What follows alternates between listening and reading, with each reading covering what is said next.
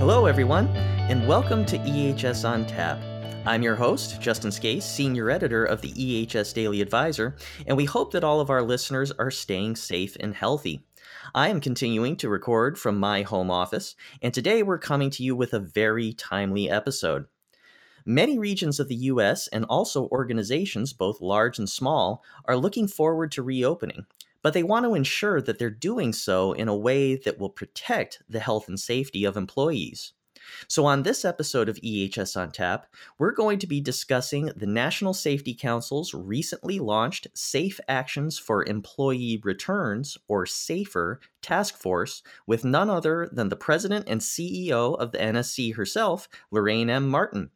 Now, Lorraine has a very long and impressive resume beyond President and CEO of the NSC, including such roles as U.S. Air Force Officer, Executive Vice President and Deputy of Rotary and Mission Systems at Lockheed Martin, and co-founder and president of the nonprofit Pegasus Springs Foundation. So we're very excited to have you here, Lorraine, and thanks so much for taking the time to talk about these important issues on EHS on Tap. Well, thank you for having me back. Absolutely. It's great to have you.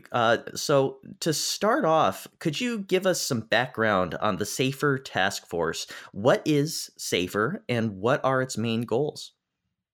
Yeah, and thank you for asking. SAFER was started by the National Safety Council just a few weeks back when it became really clear that, as you've shared, industry would need to start to come back online in various different forms and different speeds and in different timelines across our nation.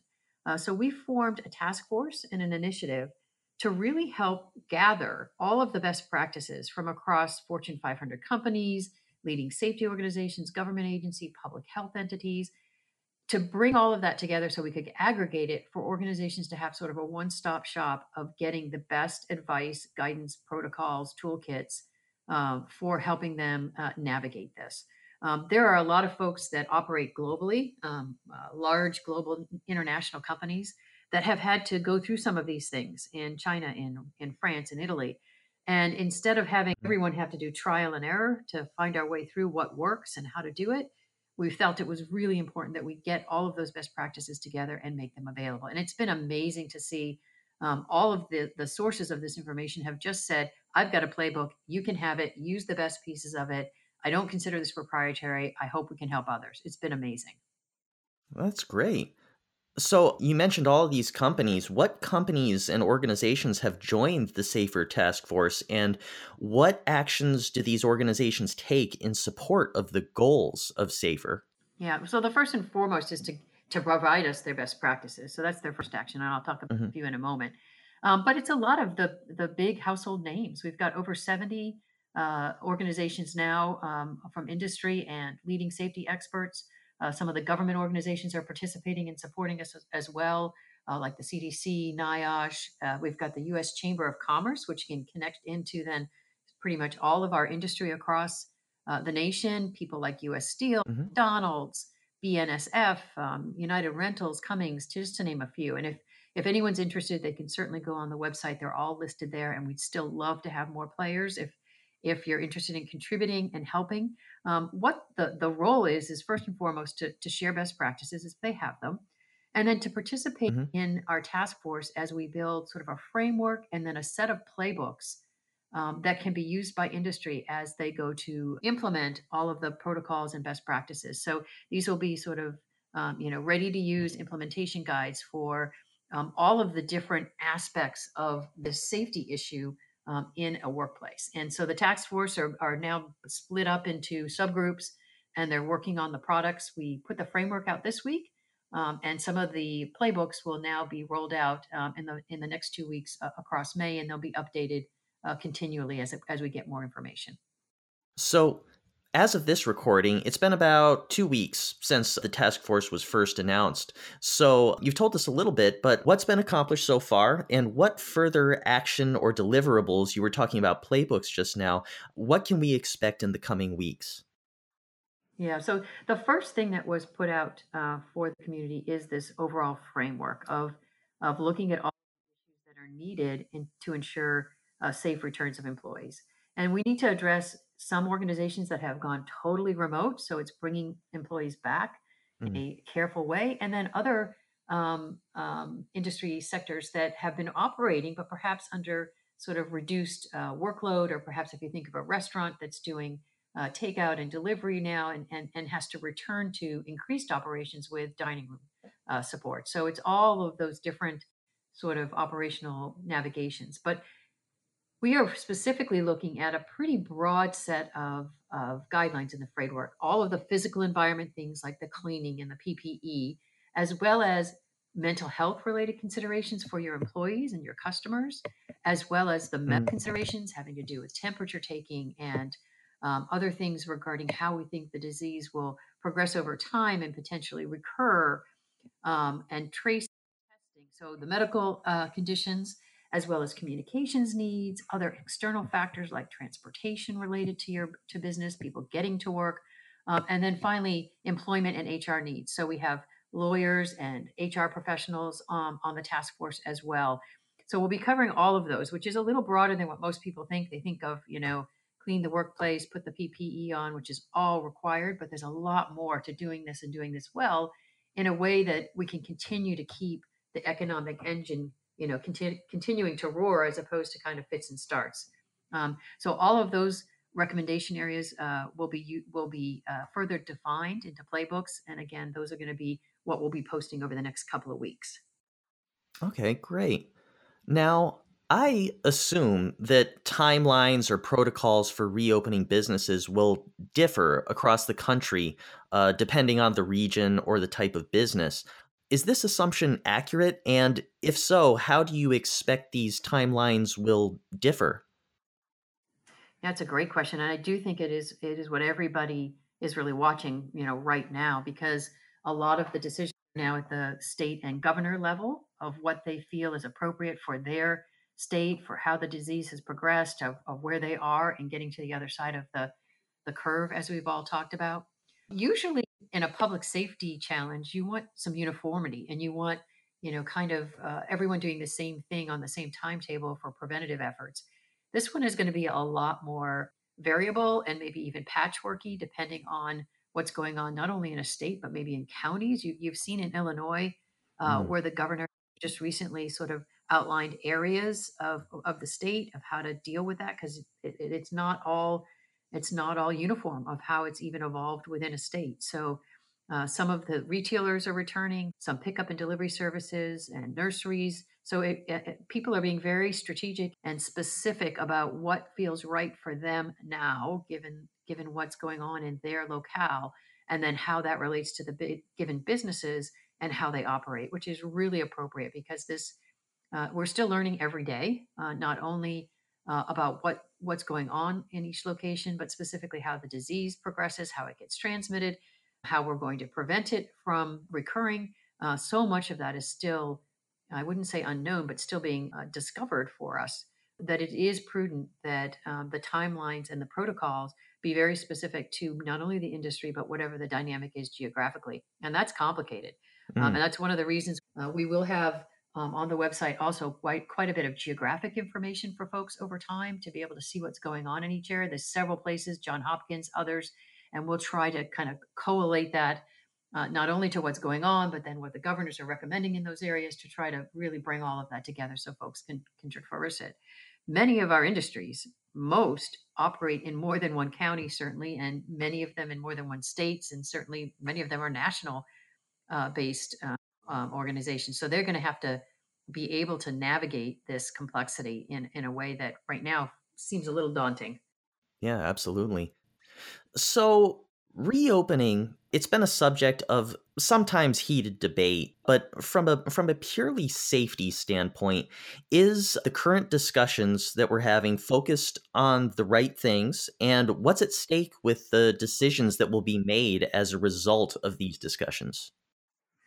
Yeah, I'll start with the beginning of your question. It is a heated debate, but it is the right time to be having that debate. The conversation about how to open and reopen doors or open them wider if they have been doing business is very important to do right now, even if some states, Mhm. aren't at that point, because we need to be able to have, the come back to work plans in place before we're doing that. Just like you have to have crisis planning for any good preparedness plan in your pocket, ready to go even before the crisis happens. So it is the time to be talking about this.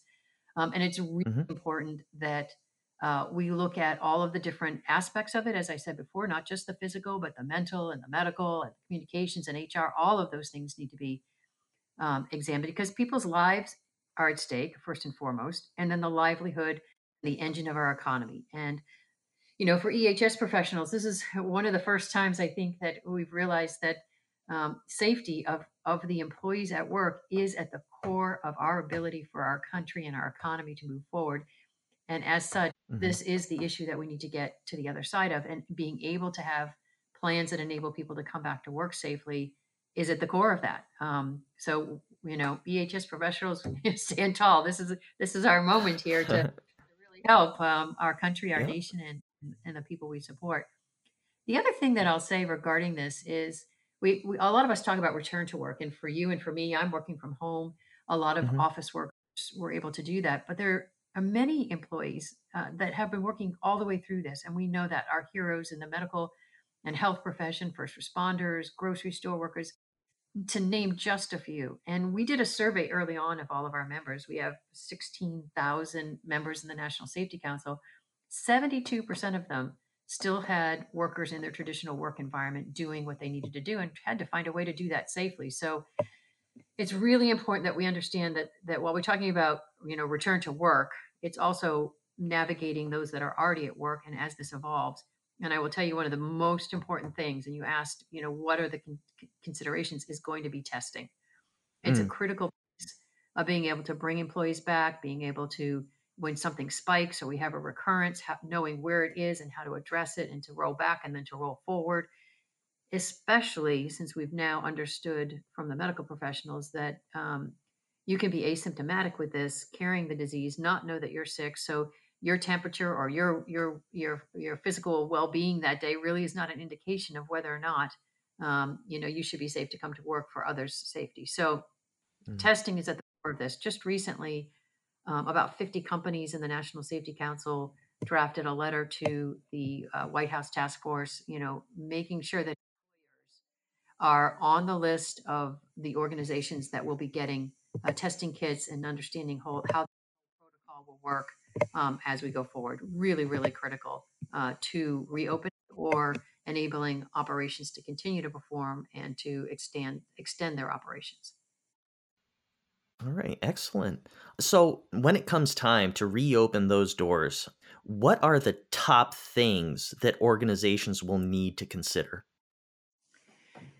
They're really the basics that we've all been learning about on the news for those who are operating. And the first and foremost is to make sure that the environment is safe for them to come to. So stressing the sanitation activities, and Hmm. if you're coming back to a workplace that's more of an office, conference rooms, cleaning any and understanding what you're going to do in the common areas, turnstiles, cafeterias, all really important for us to focus on and making sure that our employees are still part of this, not only that they feel safe, but that we have the ability for them to say, I don't feel well, or I have someone I've interacted with, and have the right protocols and policies in place to enable that to be an easy answer for the employee and for the workplace.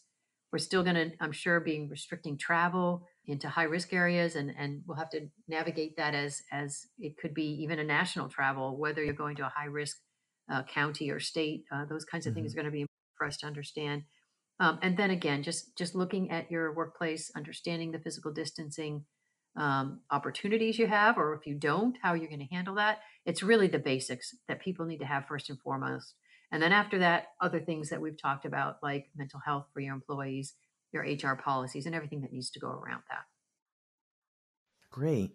So you mentioned this a little bit before. This is like the time for EHS professionals to really shine. So, how can the EHS professionals in our audience support their employees at this difficult time? And what should they individually do to ensure that when we do return to work, we're returning as safely as possible?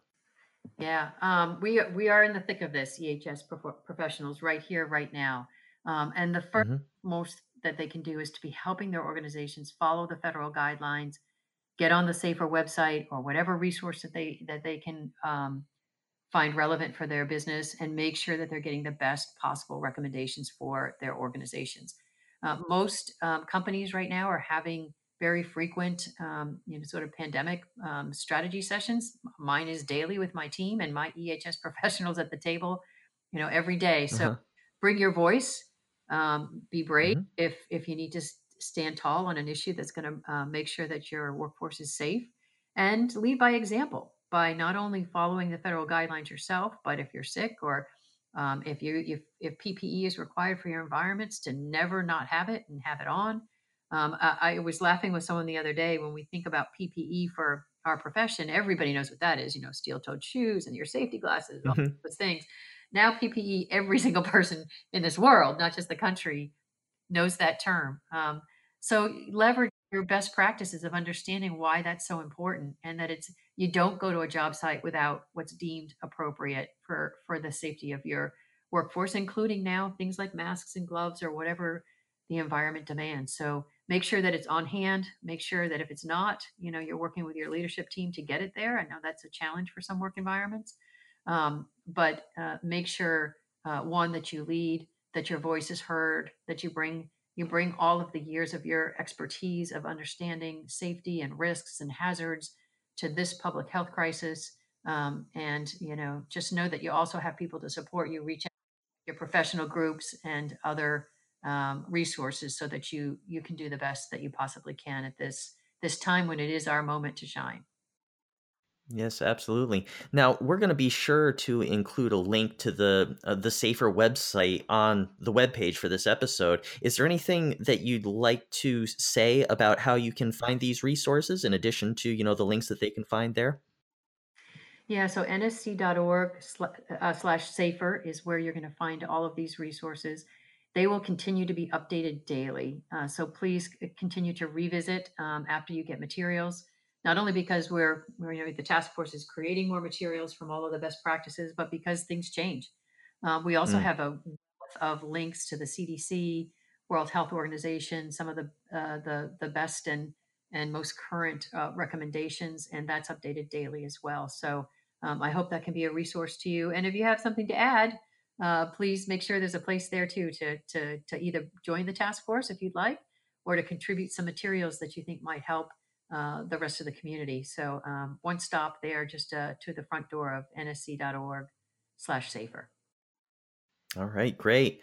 That's excellent. Thanks so much. Let's hope that we find our way back to something that resembles normal, sooner rather than later, but, more importantly, that we're doing so in a safe way. So, thank you again very much, Lorraine, for being with us today on EHS on Tap.